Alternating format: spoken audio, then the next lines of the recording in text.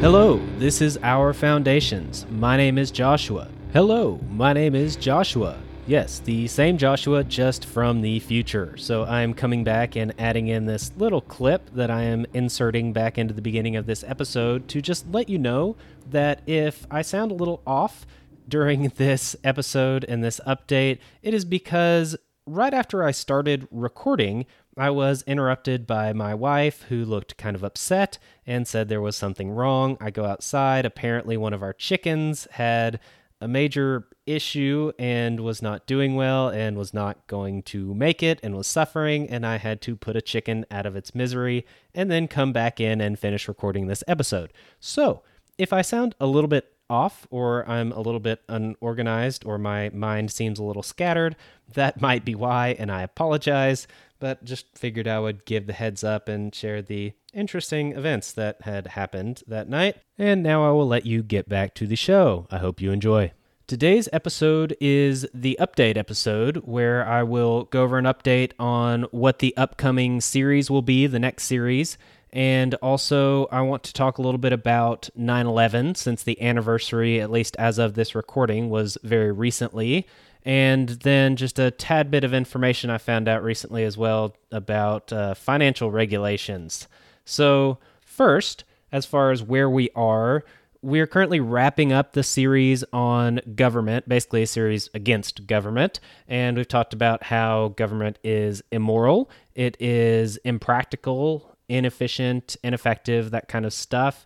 And then I proposed a model for a voluntary government. And then in the most recent episode, I talked about anarcho-capitalism, and that is the most common proposal for how a stateless society would likely run and run well. And so I've presented that. And then after this update episode, the next episode will be focused specifically on the objections to anarcho-capitalism. So obviously there are many objections to whether or not a stateless society could even function well or be well organized. And even if it could, there are many objections to whether or not that would actually run well and be better than what we have today or what we could have with a government in charge of things.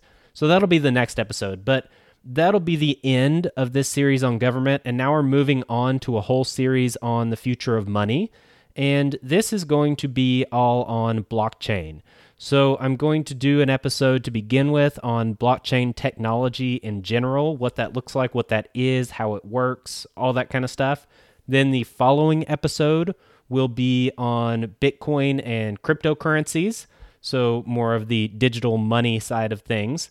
Then after that, we will look at the other things that blockchain is being used for, things like smart contracts and other types of digital assets and different kinds of platforms and things like this. So we'll do all three of those, and then we'll do a themes episode, which will likely, my guess, although I have not solidified this yet, so I'm not positive, but my guess as of right now is that the themes episode will be on what the likely outcomes could be and what the possibilities are for blockchain in the relatively near future. We have central banks that have been working on cryptocurrencies and digital assets and currencies. Same thing with governments all around the world. We have seen Libra be talked about by Facebook. As of now, it's still in the works and has not been released yet, but that has caused quite a stir. And there's a lot of stuff out there, and there's a lot of regulation that is coming down. And so I'll talk about, at least if I stick with my plan, I will talk about what all this means and how all this looks in today's society, what's going on, that kind of stuff. And then in the final episode, I'll do a case study on one or more specific cryptocurrencies or blockchain projects. I'll pick out one or two or three interesting ones that are very interesting, at least to me, that kind of highlight some of the possibilities and some of the issues with this new technology. And so that will be the next series that will all be on blockchain.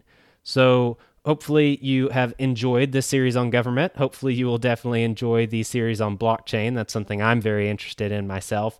And then after that, we'll do a series on the future of education, and that'll be very interesting as well.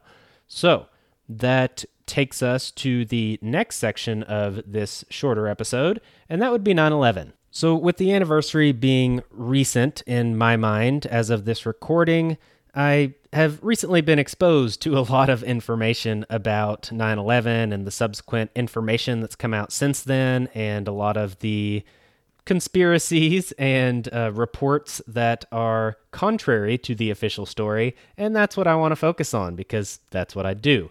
I try to focus on the aspects that you may not have heard much about, aspects that are from a contrarian point of view, and I focus on things that are not quite as mainstream, at least is my goal, so that the average normal person can listen through this podcast and be exposed to new things and learn some new things and get some new perspectives. So, with that in mind, let's talk about some of the things. Now, I'm not going to go full conspiracy theory on you, but I would like to talk about some of the aspects that basically just seem a little fishy. So, let's start off with Building 7. That's probably the most questionable story that came out on 9/11. And so we had two towers, the Twin Towers, that got hit by airplanes. And there is definitely debate on whether or not a jet plane crashed into a skyscraper of that size would actually bring the whole building down on itself, and whether jet fuel actually burns hot enough to melt the structural steel supports, which apparently it does not.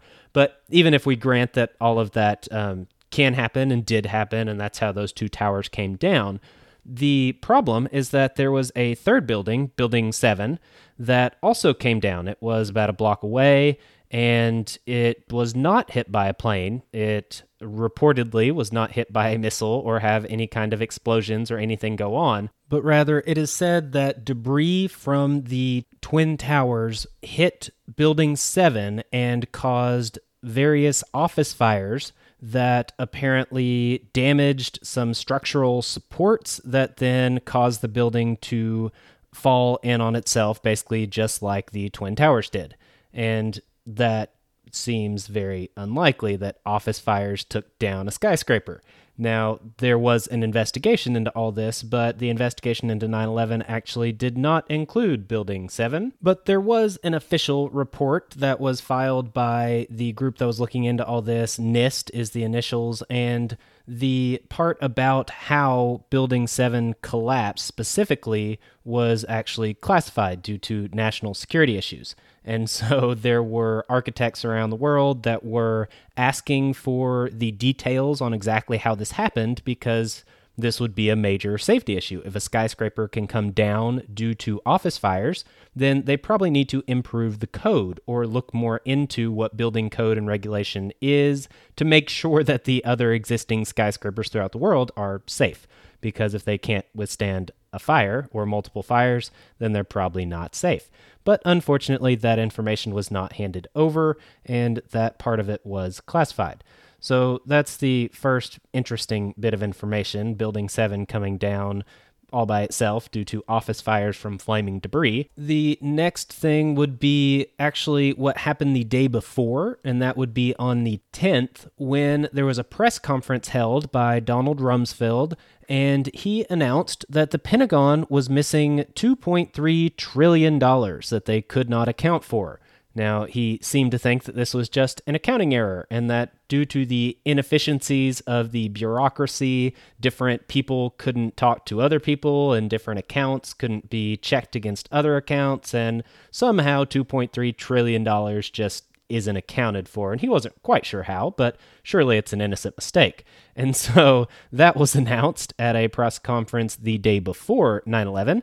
And then the next day when 9/11 happened, a lot of the information that was related to this missing $2.3 trillion was unfortunately destroyed in the disasters. And so basically they never figured out what it was and nothing ever came of it. Speaking of information that was destroyed, unfortunately, there were some investigations into major insider trading activity that had happened At the time of the financial crisis a few years prior, there were some very sketchy trades that had gone on that seemed to indicate that certain Wall Street companies and brokers had information ahead of time of what was going on and had traded on that information and made millions or billions of dollars from this, and this is fraud and illegal. And so there was a major investigation by the SEC into this, into these different Wall Street companies and corporations,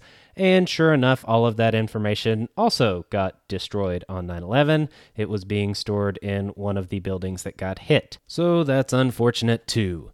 Now, the next bit of information would be about the hijackers. So when you look into who actually committed the crime, who the terrorists were, first off, it's interesting that the news was reporting that this was bin Laden and Al-Qaeda within hours after the attacks. Now, I am not positive, but I would think that an investigation into all of this that was going on at the time would probably take more than a few hours to get sorted out and to get all the details from. But somehow they knew right away. There was an official announcement the very next day about the terrorists that were responsible. And yeah, sure enough, we went to war over it. And so that's just a little fishy that they knew about it and figured it out right away. But besides this, there's a consulate in Jeddah, Saudi Arabia, that we had used often for bin Laden and his allies for fighting in Afghanistan against the Soviets. And we had used this for giving them passports and getting them in and out of the country and that kind of stuff. And so this was an office that was used in connection with the CIA for getting these fighters, these what we now call moderate rebels, to get them in and out of these fighting zones so they can fight proxy wars for us. And that was going on, and there is a specific consulate in Jeddah that was used for all this very frequently. That was the main one that was used. Well, it turned out that the same consulate is responsible for 14 of the 19 passports that the terrorists were issued. Also, 12 out of these 14 were actually issued by the exact same person out of that exact same consulate in Saudi Arabia. So that's a little fishy. There's some interesting connections there that go back a long time. Now, speaking about ties to Saudi Arabia, after the investigation into 9/11, the official investigation, there were 28 pages that were classified, and they wouldn't say exactly what this was relating to, but there ended up being lawsuits and issues over this and an uproar, and they finally got released a while later. And it turns out that these 28 pages were basically related to connections between the terrorists and the hijackers and the Saudi Arabian government. Apparently, there was money, there was assistance, there were the passports, there was one of the terrorists that actually had the number to one of the Saudi officials, his phone number, on him when he got arrested, and some other very iffy and sketchy things. So that was interesting as well. Now, did we do anything about this? Did we go invade Saudi Arabia? Of course not. They're our friends. Well, they would never do anything like that. And even if they did, so be it. It's okay. It's kind of like when Israel attacked the USS Liberty. We basically said, oh, I'm sure you didn't mean to. It's okay. We'll give you a pass. That's what we do for friends. But instead, we invaded a whole nother country in the Middle East because of this. But moving on, it's also interesting that one of the passports of one of the hijackers that was actually on one of the planes that crashed into the Twin Towers, this passport was found a few blocks away on the ground, fully intact. And so I guess it's just a miracle that somehow it didn't blow up and catch fire or whatever else, disintegrate like half of the concrete and steel did in those buildings. But somehow this passport just happened to be found a few blocks away by a passerby who gave it to an NYPD detective. Now, this NYPD detective also has some interesting corruption on his record, but let's not get into that. But just the fact that a passport from a person that was actually on one of those jets that crashed into the building and blew up and took the entire building down, that passport somehow survived and was just laying on the ground a few blocks away, it seems a little bit unlikely. So the next thing would be that there was a FEMA employee that went in and was given access to Ground Zero just after the towers fell, and he was told to document everything that he saw. And he had a camera crew with him, went in there, and he reported that under the World Trade Center Building 6, there were vaults down there that were completely emptied. Apparently, they were supposed to have gold in them and other precious metals, and according to him, they were completely empty. Well, he actually did not turn in all of his footage and ended up fleeing the country. His wife died of mysterious circumstances soon after. I think that was a bullet to the back of the head, if I remember right. And he had been brought up on charges of killing his own wife, which he was later deemed innocent of. But then after he had left the country, the U.S. was still trying to extradite him back to the country to try him again for murdering his wife. I don't know exactly how that works out with double jeopardy and everything else, but apparently there's some loophole, and he claims that they are trying to shut him up and find his information and his documentation, and that it's a big conspiracy, which, yes, is very common when you talk about 9/11. But the interesting aspect that someone from FEMA that was actually there says that there were totally empty vaults under one of the buildings is interesting. It's also interesting that under Building 4, there were scorch marks on the vault doors leading into the vault under Building 4. That vault actually held, I believe it was over $700 million worth of precious metals and gold. So that's kind of interesting that apparently someone was trying to obviously break in there and probably take that gold, is the way it seems, at least. That's the way it appears. There were reports of a tunnel between two of the buildings, and there were some trucks that were found in the middle of this tunnel. And yeah, there was some missing gold, and so there is definitely some speculation that some of the gold had been removed and was being taken away underground, and there was some basically secret theft that was going on. Of course, this would have had to have happened probably before the towers were actually hit, and if so, it would either be a major coincidence or they might have known ahead of time and thought that this would have covered up their activities. But either way, we don't know. Speaking of the gold that was under the building number 4, there was reported to be somewhere between 750 million to 950 million that was stored under there in mainly gold and silver. It kind of depends on one category if it is included in another category or not, and that is not clear according to what I have briefly looked into at least. But it was either 750 million roughly or 950 million. Now, when it was reported that the gold was recovered after the cleanup had been started, after the towers fell and everything, the mayor, Giuliani, reported that $230 million had been recovered that was being stored under the building. Now, 230 million is definitely less than even the lowest estimate of 750 million. So that's a difference of minimum $500 million worth of precious metals that isn't accounted for. There are other reports that say that there are a few $1 billion worth of precious metals in total that is unaccounted for to this day, that was all being stored in various vaults underneath the buildings that were destroyed. So that's another interesting thing. Another thing that I ran into back when I was doing research on the series on corruption and conspiracy that I did a while back, the NSA actually admitted that they had all the information they needed to know the details of the attack ahead of time. But either due to ineptitude or due to just not being interested in stopping it, they didn't do anything about it. So you never know. It's hard to figure out what to blame on basically the ineptitude of the bureaucracy and of the government, because that is great, and what to attribute towards corruption and conspiracy that also constantly exists in the bureaucracy and government. So it's hard to draw that line and to figure out which is which. We can't really do that, so that's why I just basically present this stuff that just seems a little off, and I'll let you decide what to do with it. Now, although there are multiple people, including the President, Bush, who said that we just did not have the foresight or the imagination to think of people crashing planes into buildings. We could have never guessed that someone would think of that.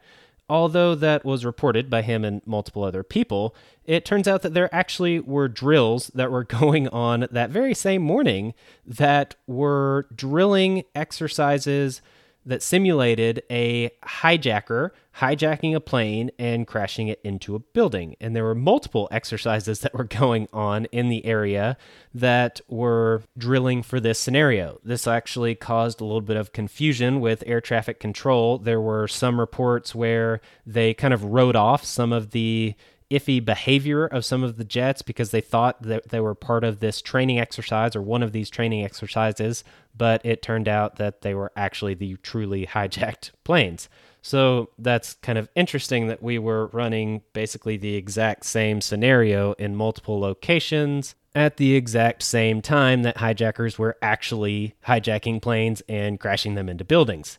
So that's a little bit of a coincidence there. For some more recent news, there was a report that was released very recently, as of this recording at least, that was done by the University of Alaska Fairbanks. It was released on September 3rd, as far as I can tell, of 2019, and it was a report, an investigation, a simulation of how Building 7 truly came down. And what they did is they took the models that NIST had set up, the way that they said it came down due to a certain structural beam collapsing and then, a series of events that basically brought the building down the way it came down. Well, they actually ran the simulation according to the estimates that NIST had provided and the way that they say it went down, and the simulation did not look anything like what actually happened. So they looked into how a building like that could come down the way that it actually did, and at least according to their findings, they were basically 100% sure that the official story from NIST was not accurate as far as how the building came down. Now, kind of related to this, on July 24th of 2019, the Franklin Square and Munson Fire District in New York passed a resolution unanimously that, quote, there was overwhelming evidence of pre-planted explosives that caused the destruction of the 3 World Trade Center buildings. So there are definitely some first responders that are part of the 9/11 Truth Movement, which would be more on the conspiracy side. But this specific fire district has already passed a resolution that says that, as I read, that there were explosives that went off, and there's overwhelming evidence and a lot of reports. There are a lot of first responders and eyewitnesses that were being interviewed by different news companies the very morning of, as the buildings were coming down and just after, that reported hearing explosions. And some reported a bam, bam, bam, bam, bam.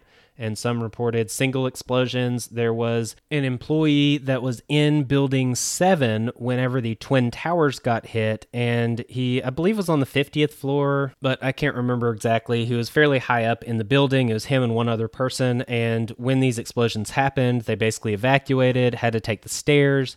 As they were getting down towards the first floor, he reported that there was a major explosion that happened, and they ended up getting trapped and couldn't get to the first floor. And I think they had to go to the 3rd floor, if I remember right. But the first floor, the lobby, had been completely destroyed from this explosion. And so he was yelling out of the window for help, and some firefighters actually came and set up a ladder. And he said that as the firefighters started climbing up, all of a sudden there was a large sound, and it ended up being that was when one of the towers actually collapsed, and the firefighters went back down and didn't come up and rescue him and basically rushed away. And then he said the firefighters came back and started to come up to rescue him again, and then there was another collapse, and that would have been the second tower that fell down, and the firefighters went away again, and then they came back and they actually got him and rescued him and brought him down. There was another man that had been in the boiler room that suffered major burns and major injuries from whatever this explosion was as well, who ended up getting rescued as well.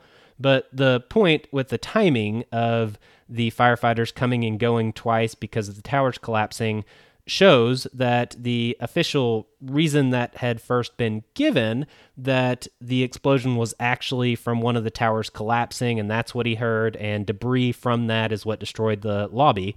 Well, that would not be true if the explosion and the damage happened before both of the towers fell. So that's a little odd, but we don't really know exactly what was going on. Just like all these things, they're just very interesting, coincidental, sketchy, whatever attribute you want to ascribe to these very interesting happenings that all occurred during these attacks. The other thing to get to would be that even if you write off all of the conspiracy theories and all of these coincidental happenings and the things that were going on, like the drills of planes crashing into buildings that were happening the day of, the passport that got found just laying on the ground from one of the hijackers, the gold that was missing, the investigations that lost all of their evidence during these explosions, the ties to Saudi Arabia, all these interesting things. Let's just say that these were all coincidence and look at why really did these people want to attack the United States? Well, to put it simply, it's basically all our fault. So even though this may not have been an inside job from this point of view, it would still be our fault because a lot of these people that were involved and the foundings of Al-Qaeda happened from us funding these fighters and bin Laden, training him and arming him and training his men and getting them to Afghanistan to fight the Soviets and all this stuff. We supported and got all of that going.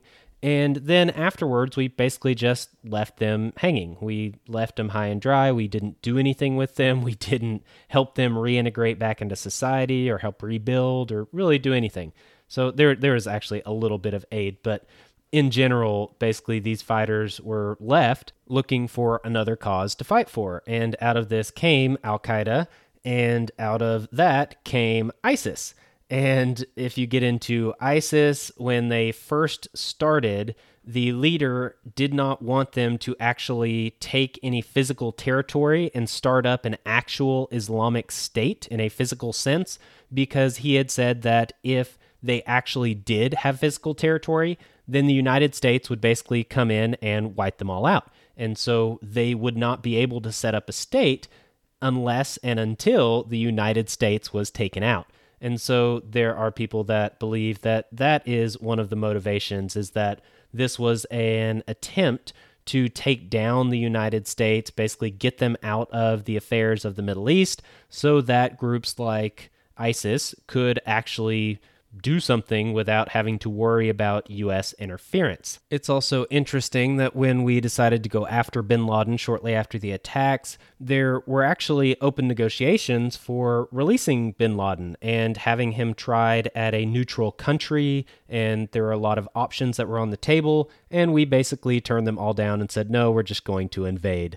And so there are those that say it's an excuse for us to go to war. There are many reasons. There are many people involved. There are government officials. There's Dick Cheney. There's Bush. There's the CIA, the NSA. There are lots of groups overseas and in the Middle East that are involved here. There's lots going on with the 9/11 story, and there's way more than I'm going to get into at all. But I at least wanted to present these interesting bits of information that I've come across over the years relating to this. Most of it is not necessarily conspiracy theory. It's just information. It's stuff that happened. It's stuff that hasn't been answered and accounted for, at least not very sufficiently. There are things that contradict the official story. And so I don't know who is responsible. I don't know if the U.S. government knew about it ahead of time, or if they basically gave the okay or gave the idea even to Al-Qaeda ahead of time. The CIA could have done that. They have done that. The FBI has done that. The ATF has done that, where they infiltrate different groups, usually domestic terrorist groups, and then they have their informant present an idea to do this terrorist attack. And then before the terrorist attack is carried out, then the FBI or the ATF or whoever it is comes in and raids the group and arrests them all, and it's this big deal. But it actually came from the same group that is arresting everybody. That has happened. So someone could say that the CIA could have done something like this with al-Qaeda. Maybe they had people involved. Obviously, they were involved with bin Laden and a lot of those people and those fighters. So it's possible, or it's possible that maybe the CIA carried it out by themselves and these hijackers did not exist, or maybe they were not the ones actually flying the planes. There are reports that one of the hijackers, when he came to the United States and was taking flying lessons, couldn't even take off in a plane, and basically the instructor had said that there is no way he could pilot a plane, much less actually crash it directly into a building of that size. But a lot of iffy things. So that could be what happened. I mean, who knows?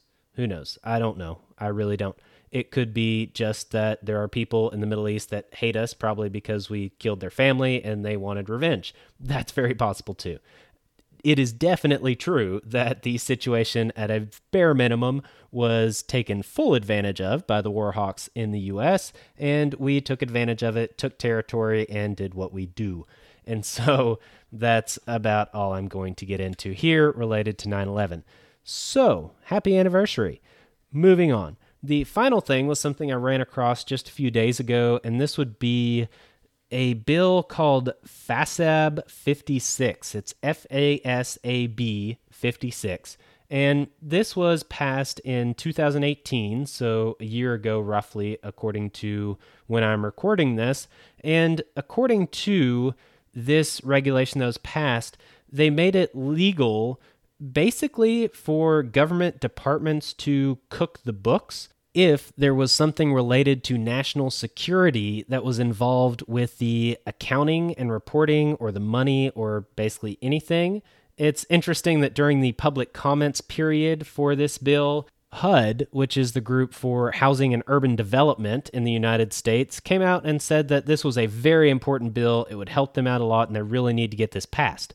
And so it begs the question, what does HUD have to do with national security? Housing and urban development? Seems a little iffy there.